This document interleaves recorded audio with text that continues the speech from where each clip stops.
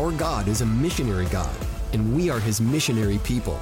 You're listening to the SentLife, the official podcast of the Center for Great Commission Studies at Southeastern Baptist Theological Seminary.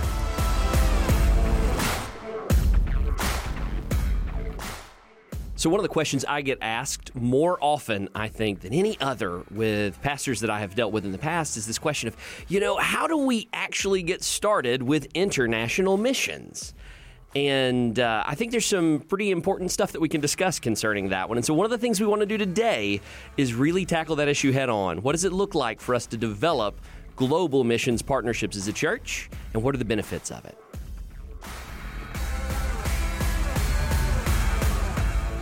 So we want to welcome back into our studio Dr. Anna Dobb, who's going to talk to us again about stories of the sent ones. Anna, welcome. Thank you. It's great to be here. Hey, glad you're here. And so one of the things we just want to remind people of is that you work at Southeastern as part of our Global Theological Initiatives. I do. And this is the arm of Southeastern Seminary that is focused on equipping Christian leaders around the world. So raising up Southeastern students, but they serve in different places around the world. And some of the stories that you bring us each week are historical. Yep. Part of Christian biographies, and we learn about famous people. But some are contemporary, stories of the sent ones. And so this week you want to talk to us a little bit about a story of someone who's currently serving overseas. Yes, I do. And I want to specifically focus on Bible translation today. So it's crazy to me that we're in 2021 and we still have people around the world who don't have access to the Bible in their own language.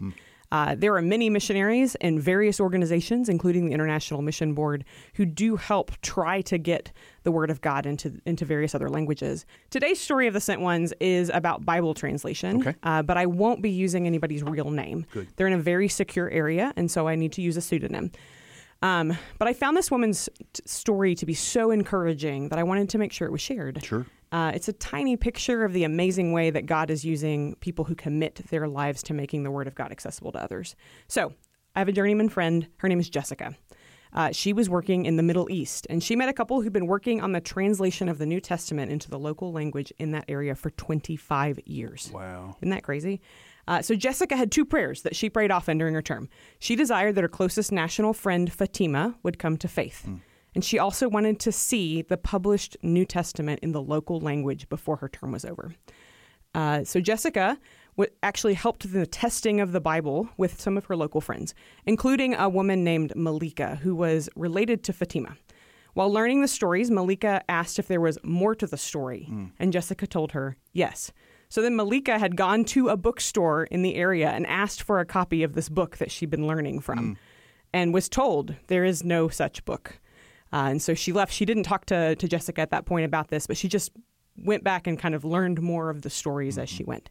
So during the last few visits with Fatima and Malika, Jessica had another opportunity to share the gospel with Fatima. And this time, Fatima decided to follow Jesus. Wow. And Jessica was actually able to take, so in the midst of this, they also find out that the New Testament has been finished and published. Sweet.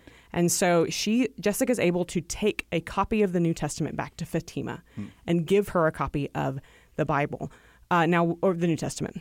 While she's doing this, Malika tells her about her journey to the bookstore, and Jessica is able to give Malika a copy of the New Testament as well.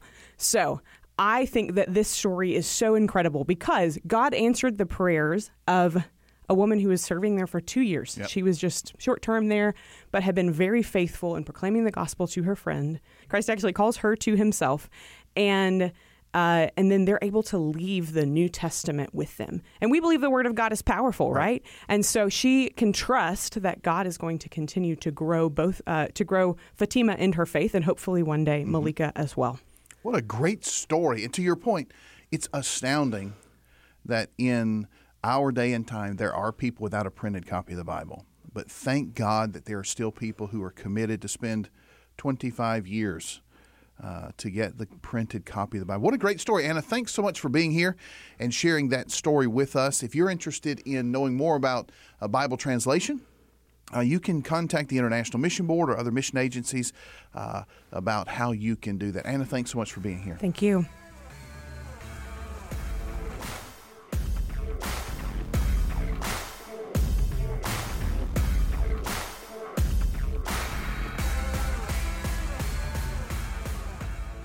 Hey, my name is Keelan Cook. Welcome to the SentLife. I am one of the new hosts here, and today I am with Dr. Scott Hildreth, and we're going to be talking to you about global missions partnerships and what it looks like for a local church to begin engaging in international missions in that way. Hey, Keelan, welcome to the SentLife studios. Welcome to Southeastern. Yeah, glad to be here. Glad you're back. Keelan, as many of you know, if you've been following us, used to work here and then went away for several years, and now we've brought him back. And so he's back here with us both at Southeastern, and he's also our co-host on the SentLife. And so, Keelan, one of the things we're talking about today, like you said, is this matter of getting started in international missions. How does a church get started? And more importantly, thinking about this idea of partnership. How do we partner with people for the sake of missions? What do you have in mind when you talk about partnership with cross-cultural international missions? Yeah, so this is actually one of my favorite topics. Wow. I get asked this question all the time by pastors, guys that are just starting out in the ministry, or churches that are established, and they've been at it for a long time, and maybe they've never really leaned into this idea of international missions. They say, hey, this is something that really matters to us, at least in the way that we speak and the things that we believe are our aspirations, but when it comes to the practice of our church, we're really seeing it all from a distance and maybe cheering it all on, but we've not actually engaged in it ourselves. And I think there's some simple steps that you can take along the way for a church, regardless of how big you are, to actually get engaged, to kind of get on the field, so to speak, in this work. And it's one of my favorite topics to talk through how a church can take some simple steps to get there and what some of the benefits of it are. So you hear a sermon or read a book, you think, hey, our church needs to do this. Maybe you're a pastor, maybe you're on staff at a church, maybe you're a layperson. You think, man, my church needs to be more involved. I'm kind of reminded, when is the best time to plant a tree? The best answer for that is 15 or 20 years ago. But a better answer for that is right now. So you need to get started. Sure, you could have done more in the past, but you haven't. So let's just figure out how do we get started right now. And so what you think is one of the first ways to think about a church getting involved in international missions really begins with the idea of partnership, not thinking, hey, we need to do it by ourselves. Let me be creative. Let me do it on my own. So when you think about partnering for church involvement in missions, what do you have in mind there? Yeah, so the concept of getting involved here in international missions through partnerships, I think, is one that people often overlook, right? So there's that general desire, hey, we want to be involved, but it's vague and somewhat abstract until you connect it to that idea of partnership. Mm-hmm. And that's where this really starts to sing. What does it look like for us to have a real-world connection? Where we as a church can say, hey, that particular place, that particular field, and that particular strategy that's happening there, these are things that we can own and participate in as well, and it creates that avenue, that pathway for us to get involved. And so leaning into some skin in the game, elbow to elbow, real relational partnerships is probably the first best step for a church being engaged. Yeah, sure. It kind of shrinks the world, right? It does. Say, hey, go reach the world. Wow, the world's big, 7 billion people, or however many you count on the world. Thousands of people groups, thousands of unreached people groups. How do I even get started? So this idea of a partner to work with, a partner to come alongside, shrinks the world, gives us one opportunity, one focus, or just a few opportunities, a few focus, which I think is helpful, again, for the pastor, for the layperson in the church. But some of our listeners are actually missionaries on the field. And so they'll be thinking, hey, how do we find a partner on this side, right? We partner with the church. So talk to us just a second about what are some of the practical benefits that you've seen over the years for this idea of developing a partnership for mission, not just going at it alone or recreating the wheel each time, but really developing this partnership. Give us 2 or 3 real benefits for that you've seen. Yeah, benefits are absolutely the right place to start in this conversation as far as I'm concerned. So the obvious is that it's good for the church itself. It's good for the leaders of that local church. When a church is trying to engage in this work, as you said a second ago, the world's a big place. And when leaders are trying to think, how do we specifically get involved by having some specific connections overseas to a particular team and a particular strategy, it narrows the playing field, but it also helps you think through strategy and how to engage. Being able to have a sounding board from the field is a really important thing for pastoral leadership in the States, as they want to identify people in their church that they might send to be missionaries. And so having that kind of dialogue is a real benefit for the leadership of the church. But it's also good for the missionaries on the field, as you recommend. So those missionaries on the field, they may be thinking, hey, I'd love to have some of these partnerships, right? For someone who you've been a missionary overseas, I've been a missionary overseas, right. The value that comes when you are in a long-term strategy on the ground, embedded there, to be able to have those reinforcements that come alongside of you and can perhaps do things that you as a field missionary might not be able to do. Right. To be able to provide a particular blast or particular support and a piece of your strategy. So that's specific strategic stuff. In addition to that, there's the camaraderie, the fellowship, the accountability, and the emotional support that comes from being able to have those people that are there on the field with you. So it's really a win-win situation to be able to develop some of those specific partnerships. Yeah, I love that. It's this idea of kind of being able to count on the other person as being part of your team. Yeah, absolutely. It allows you as well to develop a focus with your missions work as a local church.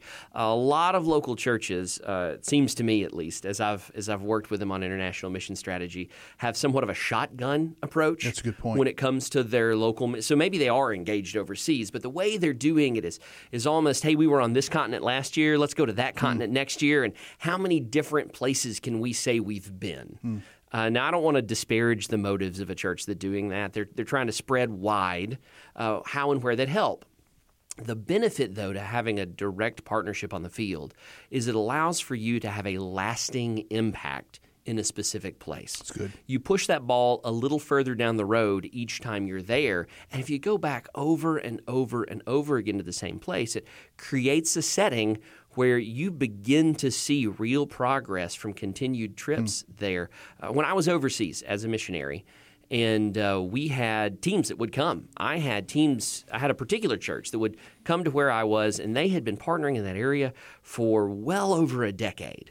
And when they would come back, I would have people in my village where I was working who knew specific people from that church. They'd ask me throughout the year, how's so-and-so? And are they coming back? And when are they coming back? And when are we going to get to see them again? And so they were able to develop real relationships with particular people on the field and begin pushing the ball forward as far as gospel proclamation is concerned. Yeah, that's great. And because what really ends up happening then with this partnership is that the church is acting almost in a non-residential missionary component. You got your residential missionary; they serve on the field, learning the language, learning the culture. They help coach the people along as they are doing ministry. And then you've got your non-residential missionary partner who happens to be in the States. It could be a small church, a large church, medium-sized church. That doesn't matter. But you develop this partnership where you're going back and serving in different ways. So I think we can, like to your point, I mean, there's benefit on both sides. There's benefit for the church, shrinks the world, gives you a focus. Benefit from the missionary on the field. There's a team partnership. There's a benefit for the people that you're working among. There's the expectation, anticipation, the same people are coming back. So I think that begs the question, how do we do it? Right? It seems like a daunting task to think about a church in the United States having a partner with a missionary or something overseas. So what would be some ways you would recommend we actually get into this practice of developing partnership? Yeah, developing a partnership. So once somebody is convinced, hey, this is a thing that we need to do, that's obviously the next immediate question, isn't it? Right. Is how does one start? Where do you begin?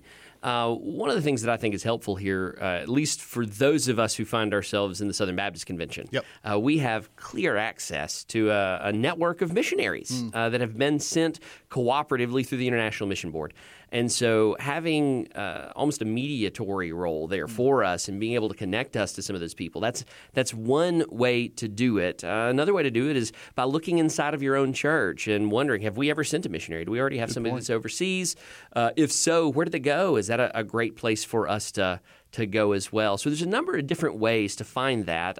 Another one may be other churches in your area, Okay. do they have a missionary? So maybe they're from the same town as you, the same city as you, and you and that church can build a church-to-church partnership, so to speak, as you work to engage with that missionary on the ground. Okay. And what about from the missionary's perspective? So if you have missionaries who are listening and they think, hey, how do we find and develop partners on this side of the water?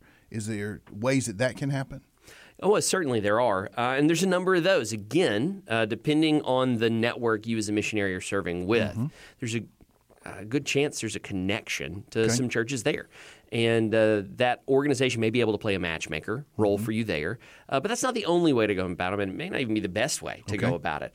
If you as a missionary are sent from a church, what about the church that you came out of? Good point. Have you been able to develop that relationship with your own church? So that's kind of question one. Question two, from the town where I am. Okay. So let's just reverse the paradigm here. Are there several churches in the area where I may go back on furlough or stateside where I'd be able to develop and foster a network of churches there maybe in my own town that are working together to send teams over to where I am? And that creates another potential lane for you. Right. Maybe your local association has a partnership. Absolutely. State convention has a partnership. So what is the church asking for? I find this missionary, find this team, this people group. We're able to make a connection. It's just like a blind date or something. I mean, what's actually happening here in the request for a partnership? What's the church doing, asking for, and what should we expect? And are there maybe some guidelines you'd like to give for a healthy formation of this partnership? Yeah, I do think there's some questions that need to be asked along the way. Of course, every missionary team overseas, they're involved in some kind of particular mission strategy, right? Right. And I think it's helpful to understand really what you're signing up for when you're in a partnership like this, to be able to sit down with the missionary and understand exactly the kind of work they're trying to accomplish, what is their end goal in the particular area where they're serving. And long term, 3, 5, 10 years down the road, what are you really aiming for here? And what's the means and the method that you're going to use to try to get there? And then figure out, so a secondary question to that one, once you've been able to come to clarity on what it is that missionary and that team is trying to approach, where would we fit into it? I think is the second question there, right? Is there a way where we're actually supporting it instead of coming alongside somehow and maybe either watering it down or distracting them? Because oftentimes short-term teams are a distraction from a mission if that conversation's not had about how they can clearly support the work that is already going on. Okay. Yeah, that's a good point. And we don't want to do that, right? We don't serve as a distraction over there. So that's good. So as we think about developing this partnership, we've seen there's real benefit. There's some steps for making it happen and pushing into this lane. But can you talk with us really quickly about some of the other elements of, say, if we're thinking about within our own denomination with the International Mission Board, how might we make that contact there with international missionaries? And is there some help that's available through the International Mission Board? Certainly there is. In fact, you can reach out directly to the International Mission Board and be able to connect with. And there's a couple of ways that they'll do that. Okay. If I'm not mistaken at this point, they've got people that are dedicated to helping find those connections overseas. And one of the things that I think is really helpful from the IMB in specific is they've got a vast network of missionaries. And because of that, they at any given time have several that are stateside. They're on a furlough. They're here in the States. And so you can connect with the IMB and say, hey, we'd love to meet whoever you've got stateside that's close to us and in our area. And they'll be able to come by and engage in those kind of conversations. Perfect. Yep. So thanks, Keelan. This is a great conversation. We really want to encourage those who are listening, no matter where you are in your journey as a missionary practicing church, a church on mission. Think about international missions. And rather than a shotgun approach, ask the question, how do I really develop a partnership that can strengthen what we're doing and where we're headed? So great points, great tips for that. And if you are interested any more in this, don't hesitate to send us an email at the Southeastern Seminary, at the SentLife. We'd be glad to help you with these partnerships. If you want to talk with our International Mission Board, you can find them online as well. And we would encourage you to think about how your church is participating with God in His mission and in the Great Commission. Don't use just your giving as an excuse. Don't use the fact that you pray for missionaries as an excuse. Ask the question, how can we participate in God's mission? Remember, our God is a missionary God, and we're His missionary people, and ours is a sent life. Thanks for tuning in today.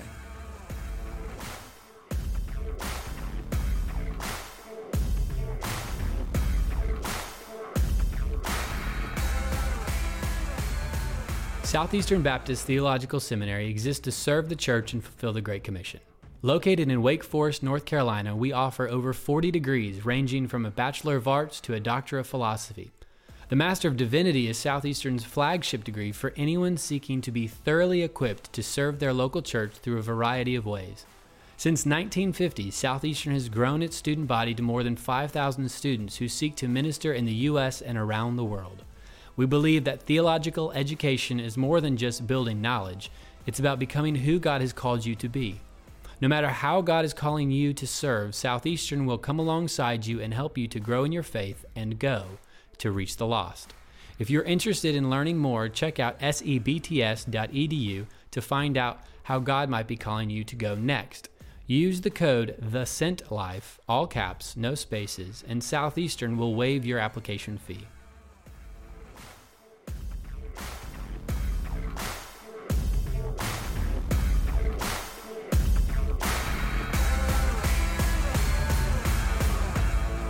Hey, welcome back to our newest segment on the Sent Life, Out of the Tower, where we try to take what we teach in the classroom at Southeastern and move it just into the street, out of the ivory tower, out of our head, onto the street. We welcome back Dr. George Robinson, who is our resident expert, professor of evangelism here at Southeastern. And so, George, welcome back as we think about Out of the Tower. What kind of tip do we have this week, or principle do we have this week for our hearers? Yeah, this week we're going to talk just for a moment about how to approach evangelism like Jason Bourne. Okay, here we go. When for those of you who've seen the Bourne movies, in that first movie, when Jason Bourne is trying to kind of figure out what has happened in his life that has put him into this scenario, there's this scene where he walks into a cafe with this lady, and they're sitting there talking, and he's trying to figure out how am I able to do this? How am I able to fight this way? How am I able to do this? And he goes through and he says, I can tell you the tag numbers on all the cars in the parking lot. I can tell you which of the guys that are sitting here in this cafe can handle themselves and which ones can't. And so oftentimes we'll share with students that it's important for us to have that hyper-observant approach when it comes to personal evangelism.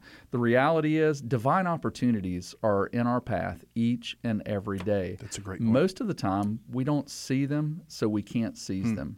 And so to train our eyes to be hyper-observant. And so what I tell them is, be observant, and then when you see something that stands out, then ask good questions. Good questions become what I call the on-ramp into a gospel conversation, because people want to be heard. Yeah. So if you ask good questions that are not interrogative, right? If you're not like antagonizing somebody with a question, if you ask a good question, it gives them the opportunity to share their feelings about a subject, and then it moves them one step closer to your ability to communicate the gospel with them. And then the person who controls the questions controls the direction of the conversation. Good point. And so Randy Newman wrote this great book, Questioning Evangelism. I would recommend it to everybody. But just training yourself and being observant, learning how to ask good questions, what you'll find is very quickly you'll be able to move just about any conversation towards the gospel conversation. Good deal. So we're going to unleash a bunch of Jason Bourne evangelists on the street, right? Absolutely. Open eyes, open mouth, asking questions. George, thanks for being here as we step out of the tower and onto the streets, as we find practical handles on what it takes to live the sent life. Thanks for being with us this week. Glad to be here.